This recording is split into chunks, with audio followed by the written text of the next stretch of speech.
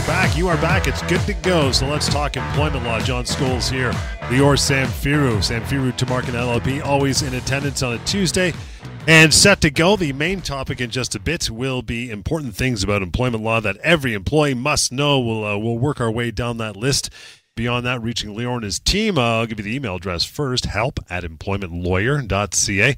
And the website, pocketemploymentlawyer.ca, is free and easy for you to use. You'll have access to the old severance calculator, which millions of Canadians across this country have benefited from.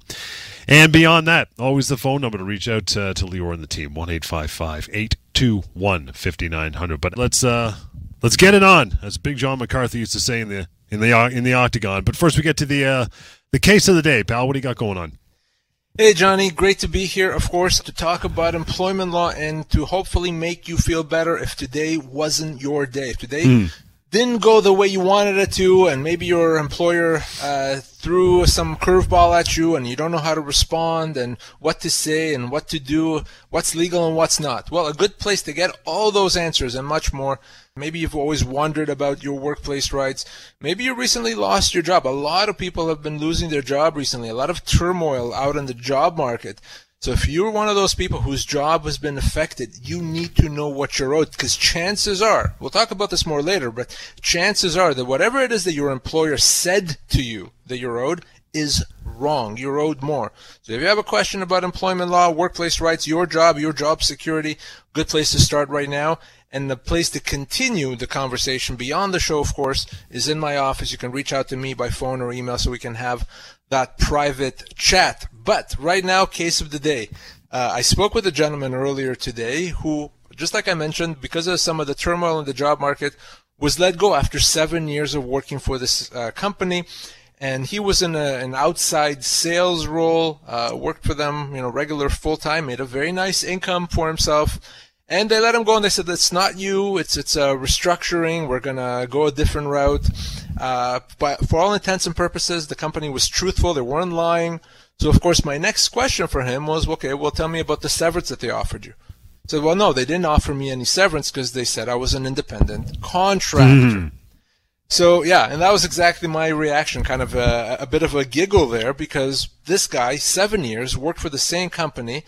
He's not an independent contractor. You can't work 7 years for a company, full-time hours, regular hours, and be an independent contractor. Now, they called him an independent contractor. They said on paper that he was. They paid him like he was an independent contractor. They didn't withhold taxes from his pay. But all that means is that they were doing it illegally. He was an employee. If he looks like an employee and if he acts like an employee, he is an employee. And why is that important? Well, it's important because after 7 years of employment, and again, I said employment, he is owed probably 9, maybe 10 months of severance. So we go from not getting anything, zero, if he truly was an independent contractor, to getting as much as 10 months severance. So he's not an independent contractor. I'm going to help him get that severance. It's not going to be complicated, but what an important reminder for all our listeners out there. If you think you're an independent contractor, or if the company that you work for says that you're an independent contractor, chances are that's wrong. This idea of being misclassified is extremely common. Happens all the time. The law is the only one that can decide if you're an independent contractor or an employee. You don't decide. Company doesn't decide. So if you have a regular job, you are an employee. You're owed severance. You're owed vacation pay. You're owed overtime pay, etc., etc. If you're not sure what you are, give me a call and I'll tell you. Again, pocketemploymentlawyer.ca. That's the website you want to go to. Also has that information available to you for absolutely no charge. So that's a good thing as well. Let's get into this off the top, Al, before we take a short break. Important things about about employment law, rather, that every employee needs to know. First one is the law can't physically stop your employer from doing something, right? This is important to know because oftentimes people call me and say, well, my employer's doing something wrong or illegal. They're withholding my pay improperly. They're lying to me. They're withholding information from me. And all those things are wrong and things that the law says the employer should not do. But when it comes to employment law, the law, the courts, the tribunals really can't physically make the employer do anything. They can't require them to do anything. They can simply compensate the employee that has been wronged with money, with payment. So the law can make the employer pay you money, but it can't change the company's behavior. It can't stop them from doing something, even if that something is illegal. That's why you hear me on the show talk about severance so often, because that's how the law compensates you. Compensates you by way of severance. That's the money that you're going to get paid if the company does something wrong. So can we stop the company from doing something? No, we can't. There's no law that sends a police officer to the company and says, you now must stop doing what you're doing. The law can simply compensate you by way of payment. Good start. We'll take a short break and right back into that list. Employment Law Show continues. Hang on. Back at it. Important things about employment law that every employee must know. Number 2, if it's not in writing, it doesn't exist. We've been echoing this for years, my friend, and it's no different. It's absolutely true. You know, I'll give you an example right now. I had a gentleman that I spoke with today where the company that he had worked for made him an offer for a new role. And he negotiated with them for on terms for that offer. They couldn't reach an agreement, and he eventually didn't sign it. And ultimately, the company said that he resigned. Well, the problem is that he went through a process of negotiating, but it was all verbal. On paper, what it looked like is that the company made an offer, and a few days later, he said, no, I don't want it. There was no record of all this back and forth. There was no emails, you know, he didn't go back to them in emails. There was no trail there. So now it becomes a he said, she said. Was there a negotiation? Was there not? It's very important to always have something in writing. If your boss says something to you, you want to have a record of it. Send someone an email confirming what happened. If something happened in the workplace, write it down. You never want it to be a he said, she said type of a situation. When it comes to employment law and proving your right, the written word, the written document always wins the day. Always wins the day. So if it's not in writing, my rule is it doesn't exist. So it's easy to create something in writing. Always put it in writing if you want to preserve your employment law rights. Another one is this. There's no such thing as job security. People talk about that term all the time, right? So what I mean by that, when it comes to job security, it's easy to think that if you do a good job and you do what your employer tells you, you work hard, then your job is secure. You'll work there until you decide to resign and retire. Well, unfortunately, it doesn't work that way. You don't have job security in the sense that in a non-union environment, a company can let you go, no reason, good reason, at any time, as long as they pay you severance. So there really isn't such a thing as job security. If you've been there for 30 years and someone else has been there for 6 months, the company can choose to let you go and not let the new employee go. Again, as long as they pay you severance, they can do that. So we have to understand that, because on the show we often talk, as I said, about severance. Well, it's because of this idea that severance is what the employer is obligated to do, not necessarily to keep your job. What does happen very often is that the severance that the company offers is not adequate. So that 30-year employee that I talked about, if that company lets that person go, they'll owe him 2 years severance. They may only offer him 6 months. Wrong. They owe him 2 years. So you always have to keep that in mind. But really, there isn't such a thing as job security in a non-union environment. Important things about employment law that every employee must know.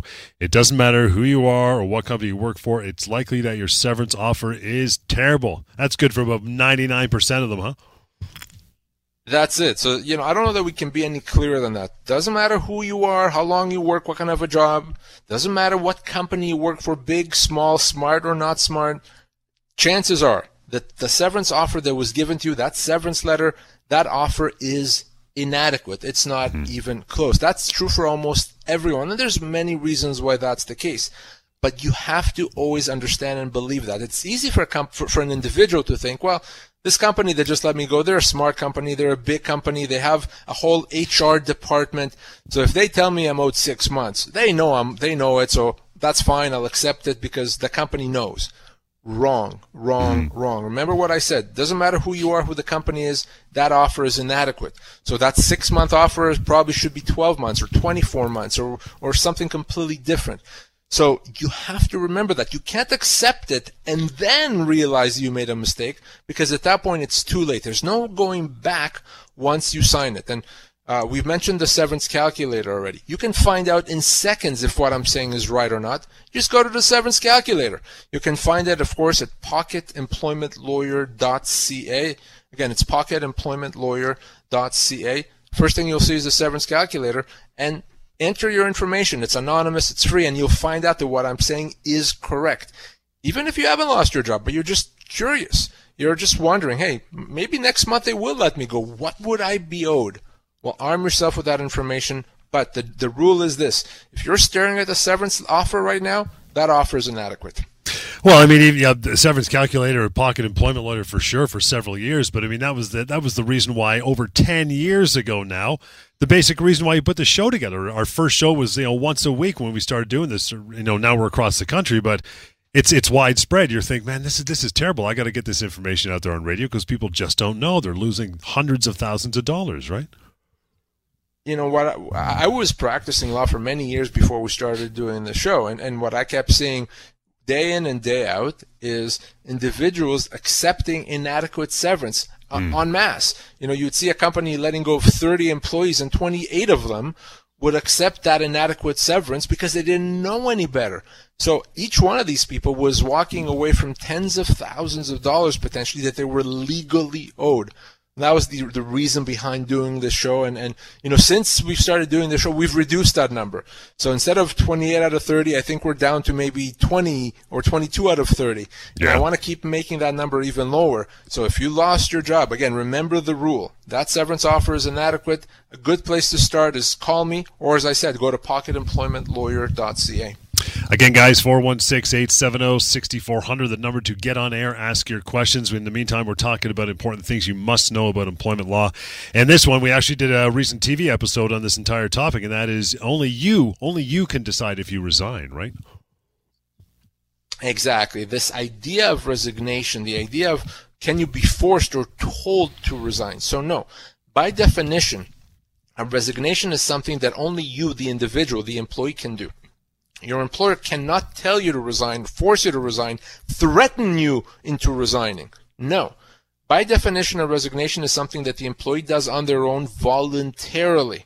So if your employer tells you you have to resign, guess what? They've just terminated your employment because they've decided you don't work there anymore.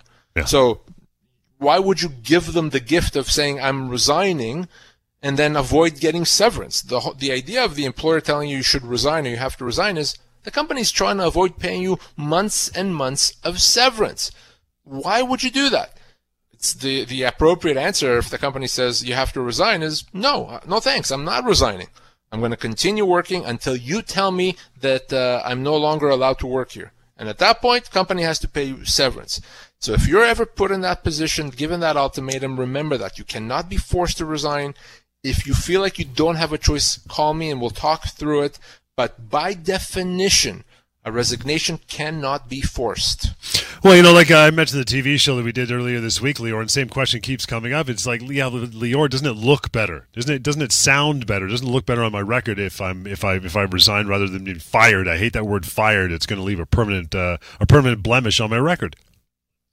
Yeah, exactly. And people often ask me that, and we start with the idea that, first of all, there's no record, right? There's no spreadsheet that's being kept in a vault somewhere that shows why someone no longer works for a company. There isn't.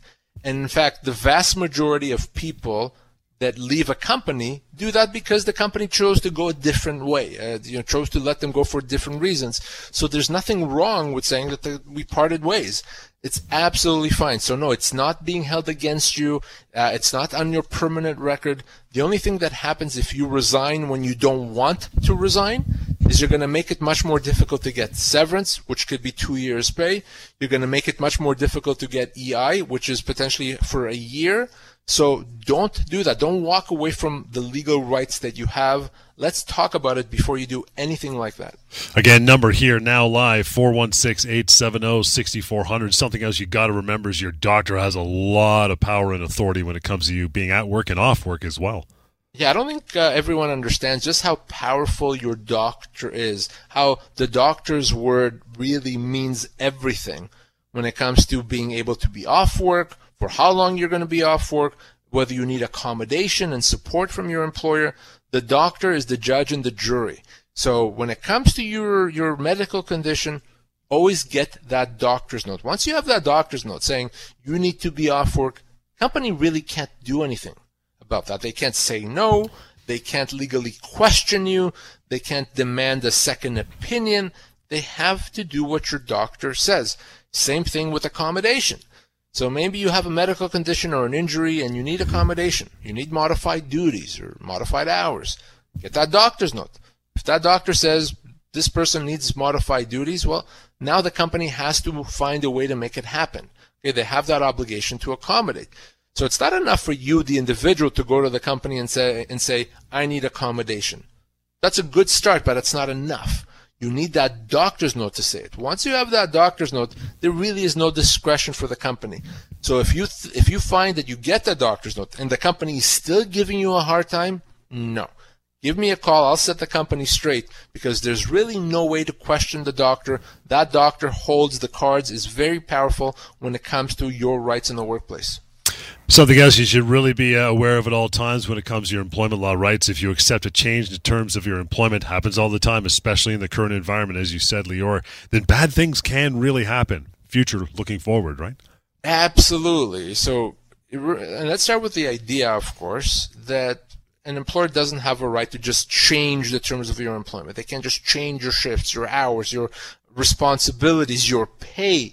They don't have a right to do that. Your company can't just reduce your pay any more than you can decide to increase your pay. You can't, because you have an agreement with the company. I'm going to come into work and you're going to pay me this much.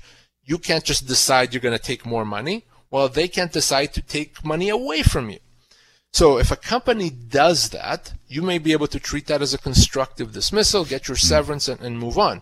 Well, the problem, as John said, is what happens if you accept what the company did?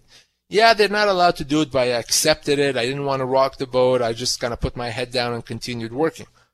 Well, I know that you think you're doing a good thing, and it is admirable, but bad things happen. What I mean by that is by accepting what the company did, you've given them the right to do it again and again and again. So they reduced your pay, you put your head down like the good soldier and continued working. Well, now you've given them the right to reduce it more and more and more. Before too long, there may not be much left there. So that's the problem with just accepting what the company is doing.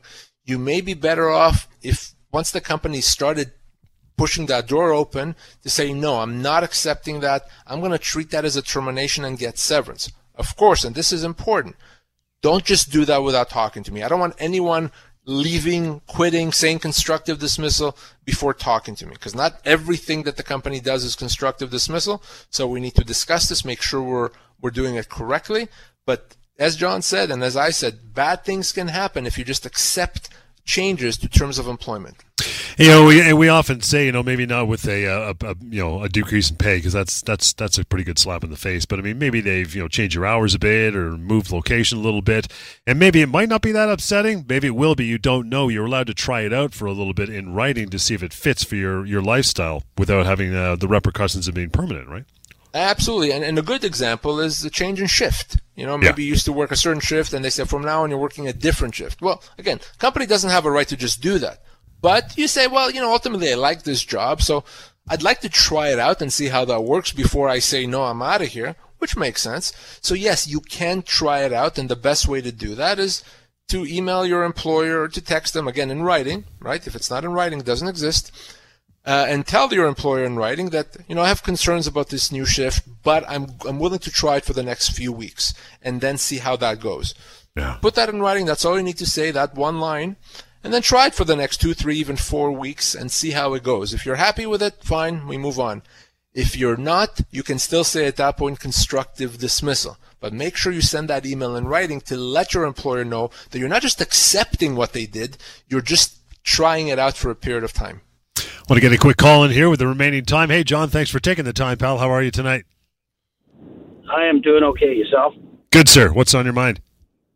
So I work for an employer that over the past year, there was a number of price increases, including what they were mentioning was a kind of a transportation surcharge. And originally it was presented to our customers and as well as us as a temporary increase in price. but now we've been told that the surcharge is going to be implemented as a permanent increase in price to our customers, but instead of retracting that from the price of our goods, they're going to be actually deducting that surcharge from our overall commissions. I'm just wondering how that works, and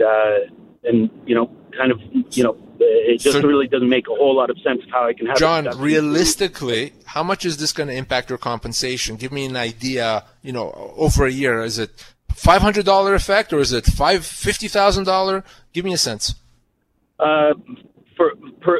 Personally, it'll probably impact me about 6,000 or 7,000. So kind of the threshold before it becomes kind of actionable is, in that 12 to 15% range. So if it impacts you by 12% or more, it could be something, it's a constructive dismissal or kind of illegal. If it's less than 12%, not going to make you happy, but arguably something the company can get away with. So what you can do is do what I said before, is tell your employer, I have a big concern about this. I want to see how this impacts me at the end of the year, and then see at the end of the year what kind of impact it had. If it had a significant impact, you could still say at that point that's a constructive dismissal. So I think sending that email and kind of putting them on notice that you have concerns is going to be helpful, and it's going to leave the door open for you to do something about it once you have a good sense as to how it's going to impact you. No, it just seems interesting that they're going to be doing that after, like they're going to take it off of our gross pay instead of just reducing our overall commissions. Is kind of the, on a taxable level where it seems kind of convoluted and complicated to me. Yeah, ultimately it comes down to how it impacts you financially, and kind of to buy yourself time to know more is the best way to go about it. And if it turns out to be a substantial change, reach out to me and we can talk about how we could pursue that potentially. Okay, I appreciate that. Thank you, John. Appreciate the call. And that's a good way to pretty much wrap her up for tonight. And again, you'll want to carry on that conversation, John. You as well, if you've been listening, you want to call Lior outside the half hour of the show each week, every day. You can do so. That is 1-855-821-5900. How about that? Help at employmentlawyer.ca. There's your email. And always that free and anonymous website for you, pocketemploymentlawyer.ca. Back in here tomorrow night, 6:30.